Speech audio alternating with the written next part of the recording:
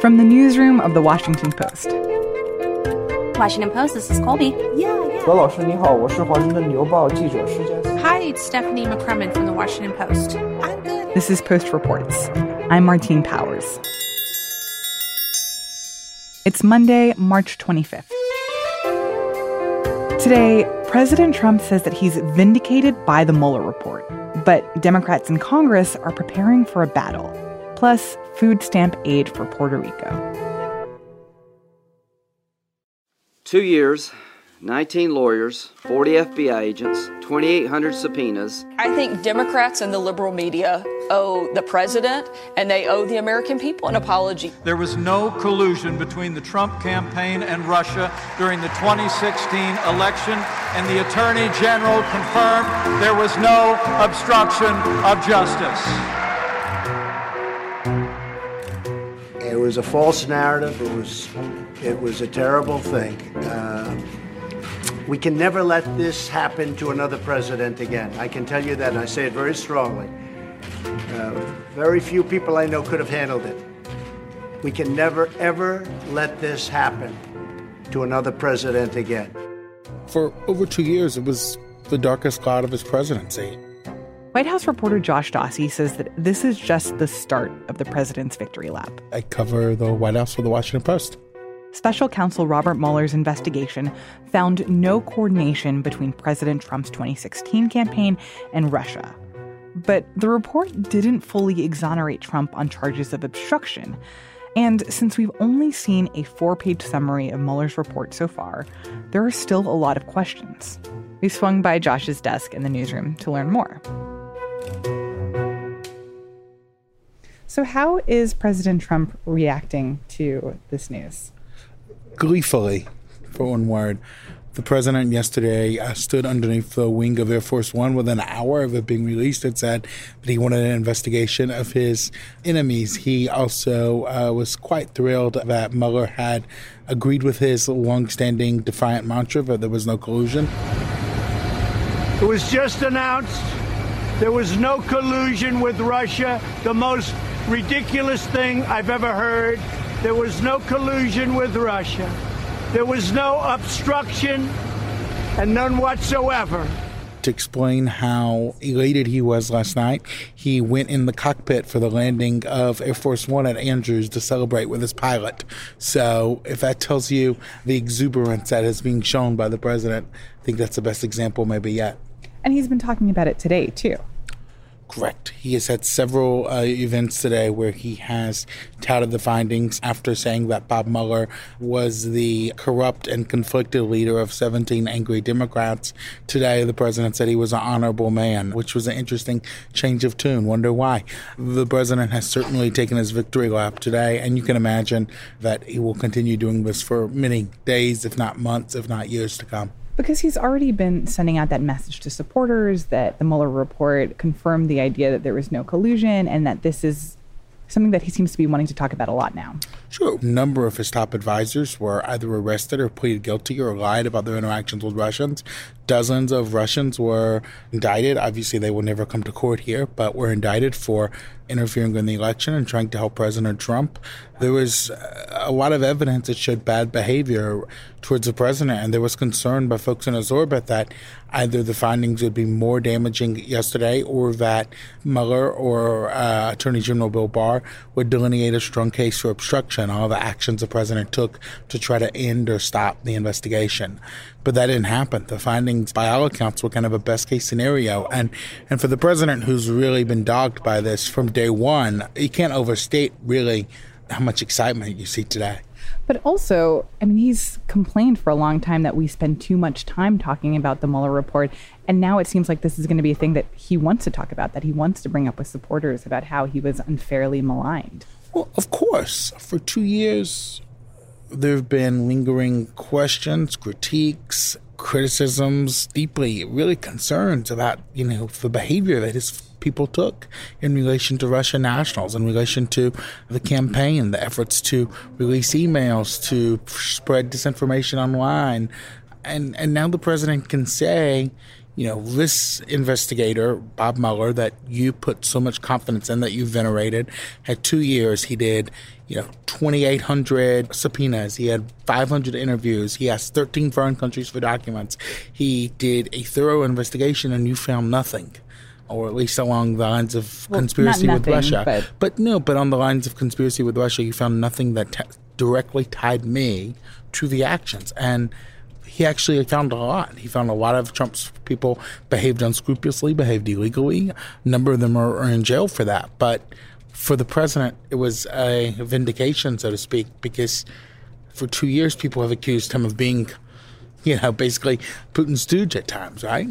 And do you think that this is going to play out for him well on the campaign trail as he ramps up his reelection? Almost certainly. I mean, for his base and his supporters, it will be kind of a rallying cry. No collusion. Look at all of this. I mean, you heard his messaging last night, right? He said, the most insane thing I've ever heard of, colluding with Russia, right? I think what you're going to see him do is try to weaponize the fact that he was not directly tied to these actions to frequently talk about, see, the media says this about me, the Democrats say this about me, these things aren't true either. Look at this thing they perpetuated for 2 years.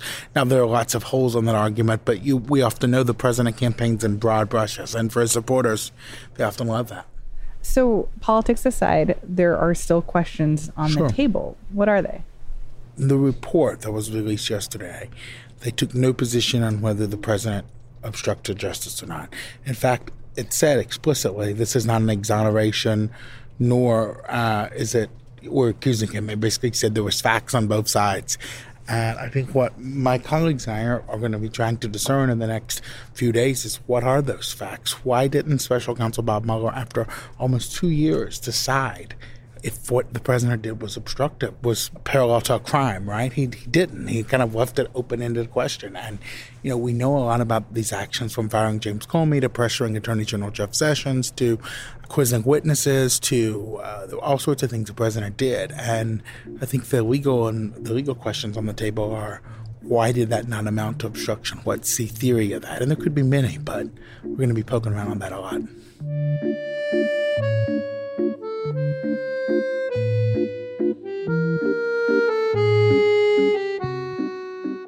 Josh Dawsey covers the White House for The Post.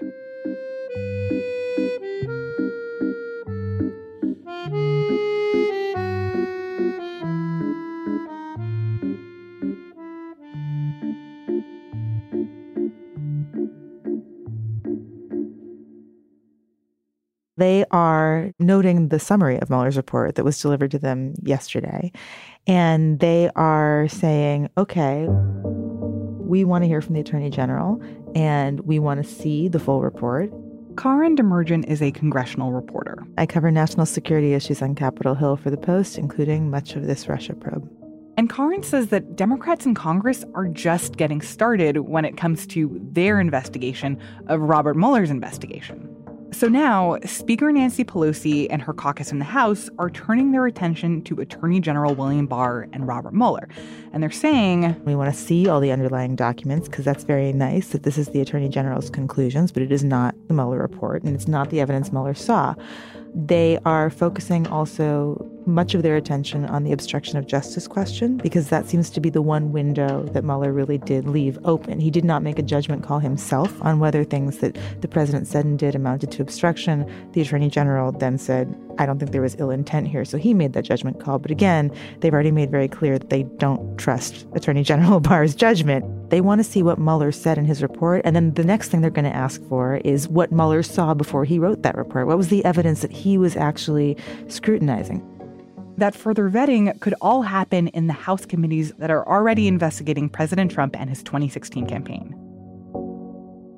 On the House side, you've got any manner of things that are being covered by the, let's see if I can remember them all, Intelligence Committee, Judiciary Committee, Oversight Committee, Financial Services Committee, House Committee on Foreign Affairs, and the Ways and Means Committee.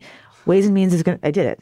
See? That was amazing. No, it's old hat at this point. But, you always are like, okay, wait, 6, can I get all 6 of them straight? So this is going to cover everything from the Ways and Means Committee looking into Trump's tax returns to the Judiciary Committee looking at questions of obstruction and potential public corruption and wrongdoing, abuse of power, to the Financial Services Committee looking at Trump's businesses and the Deutsche Bank loans and things like that, to, Foreign Affairs looking into his various warm relationships with countries that we've considered adversaries for a long time.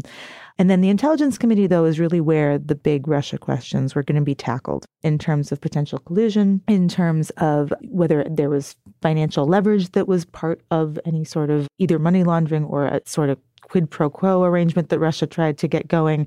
That is potentially compromised by what the summary of Mueller's report has shown, because Barr is so insistent. He says in great detail at least 3 times in that less than 4-page letter that he saw no signs that there was actual attempts at a conspiracy here, even if the Russians extended the olive branch so the Trump people didn't take it. So nothing to see her on that front. So that House intelligence investigation, that one has really been undermined, but these other investigations might be ongoing. Potentially. It's complicated. That's a question that Intel is going to have to answer about. Do they just go full steam ahead or do they kind of recalibrate? I think Judiciary has already made it very clear that they're going full steam ahead. They're going to look into this obstruction question. They want to have Barr testify. House Democrats as a whole are saying, we want to see the full report. We want to see all the underlying evidence.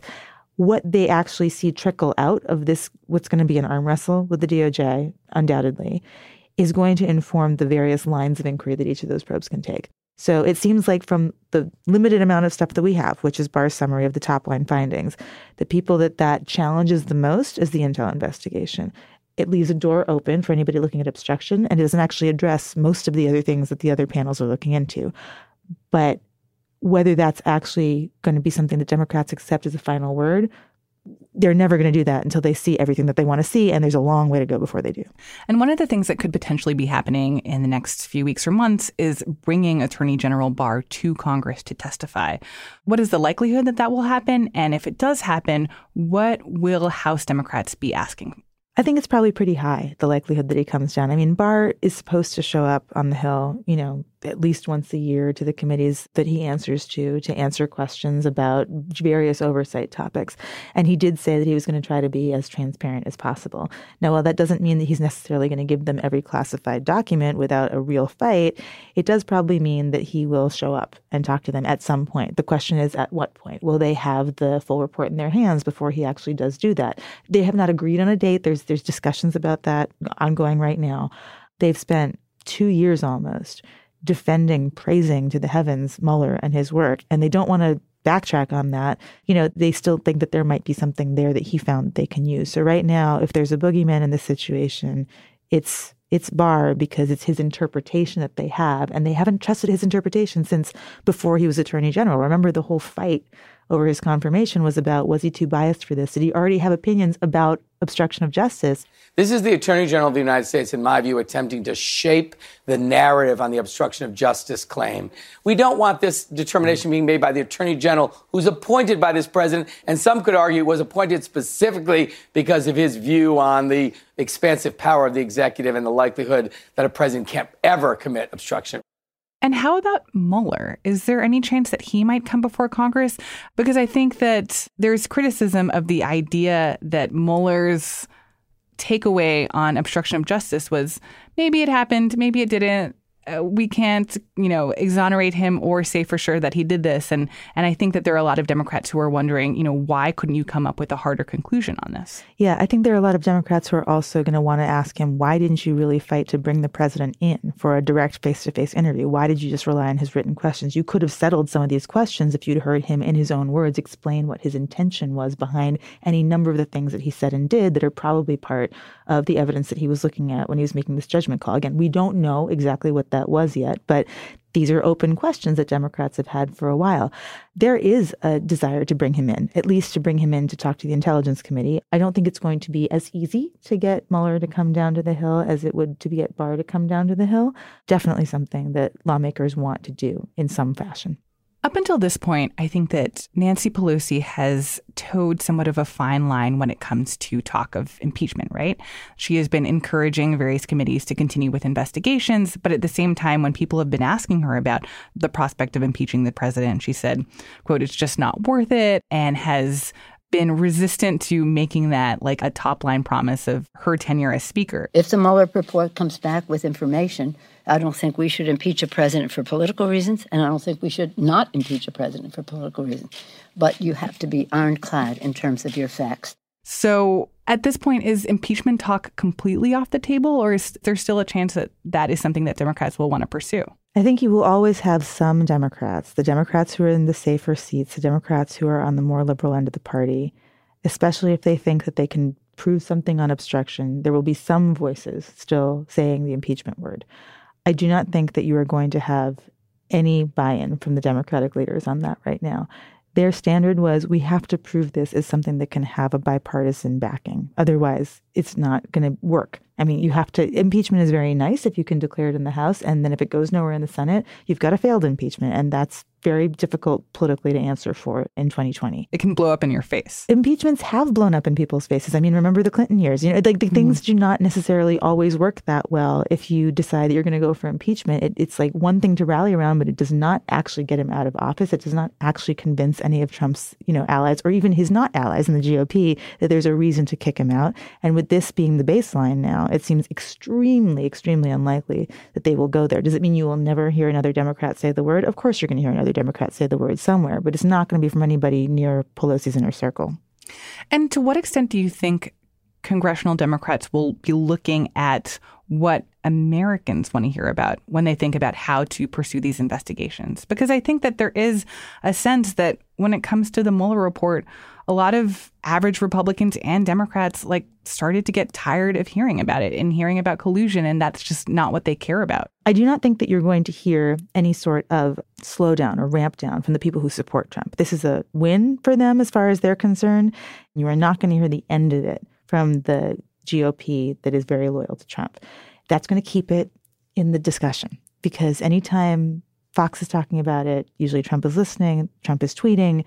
That means that people are reacting, which means we will continue to talk about this, even if we have nothing more substantive to talk about in the near term. And it's not unless people start to see people tuning out or poll numbers flagging. Until and when you see that, it's going to keep being out there. And as much as individual candidates on the campaign trail and the Democratic Party might want to get away from it at this point, the fact that it's going to keep being out there means they're going to have to keep answering to it. It's not going to be the number one issue that anybody campaigns on or is going to want to campaign on, but it's also not going to completely go away.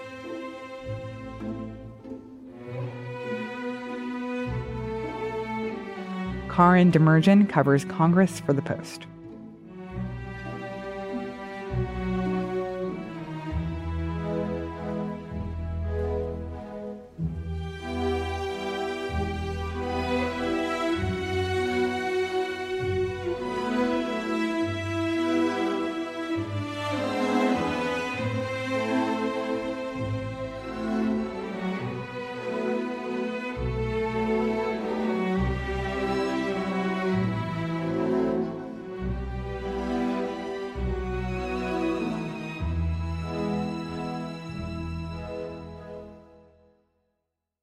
And now, one more thing. Puerto Rico is waiting for Congress to extend food stamp funding for more than 1 million victims of Hurricane Maria. The funding expired at the beginning of March. Post reporter Jeff Stein went to Puerto Rico last week.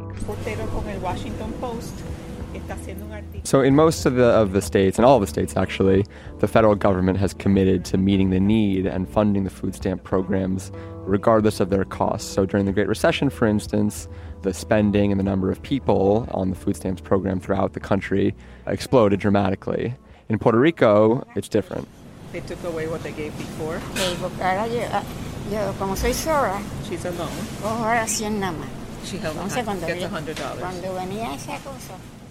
The federal government only commits to funding a block grant, which is a set amount that does not rise or fall depending on demand. And that means when a natural disaster strikes or there's a recession, the food stamps program does not rise to meet that demand. And that's what we've had in this situation. When she got $200, she could help herself more. After Maria, there was an obvious need for the federal government to step in and provide funding for Puerto Rico's recovery. Part of that recovery effort and that recovery funding included about $1 billion, a little more, for Puerto Rico's food stamps program to sustain it for a little over a year. However, lawmakers have known since then that that money would run out this March, and run out in March it did. That's $5. She would have liked to buy a bigger olive oil for the month. But the milk is also expensive. It's interesting because this debate over Puerto Rico's food stamps program has really not pierced the national consciousness in any way. But I went to a few supermarkets in poor neighborhoods in Puerto Rico, and it was the topic of conversation, they said, among their families, among their friends, in some of the public housing projects in which they live. A lot of people there, especially older people, really depend on this program for their bare essentials. And I talked to a number of people who were cutting back on rice and beans, on meat, on yogurt, on milk, on things that I think most people would agree should be provided for the elderly who are too old to work and are quite scared about what happens next. Puerto Rico does not have a U.S. senator. It doesn't have a voting member in the House. It doesn't get a say in the presidential elections. And a lot of the Puerto Ricans I spoke to while there said that that was the reason that they've been, to their mind, not treated fairly in the recovery. I spoke to the Puerto Rican governor, and he made this point repeatedly that a senator, if he was representing Puerto Rico or if she was representing Puerto Rico, could stand up and say, I will block legislation until we resolve this issue. And the lack of political representation to a lot of Puerto Ricans is reflected in the lack of attention and care to this and other issues. Jeff Stein covers policy for The Post.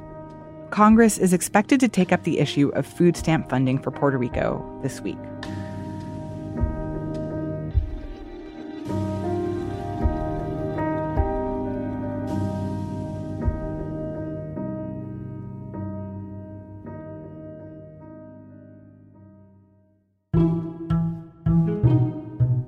That's it for Post Reports. Thanks for listening. If you want to support the show and the work that we do here, we have a special offer for you, our Post Reports listeners. A 50% discount on an unlimited digital subscription, which means you get access to our website and our apps for less than $1 a week. Visit postreports.com/offer. I'm Martine Powers. We'll be back tomorrow with more stories from the Washington Post.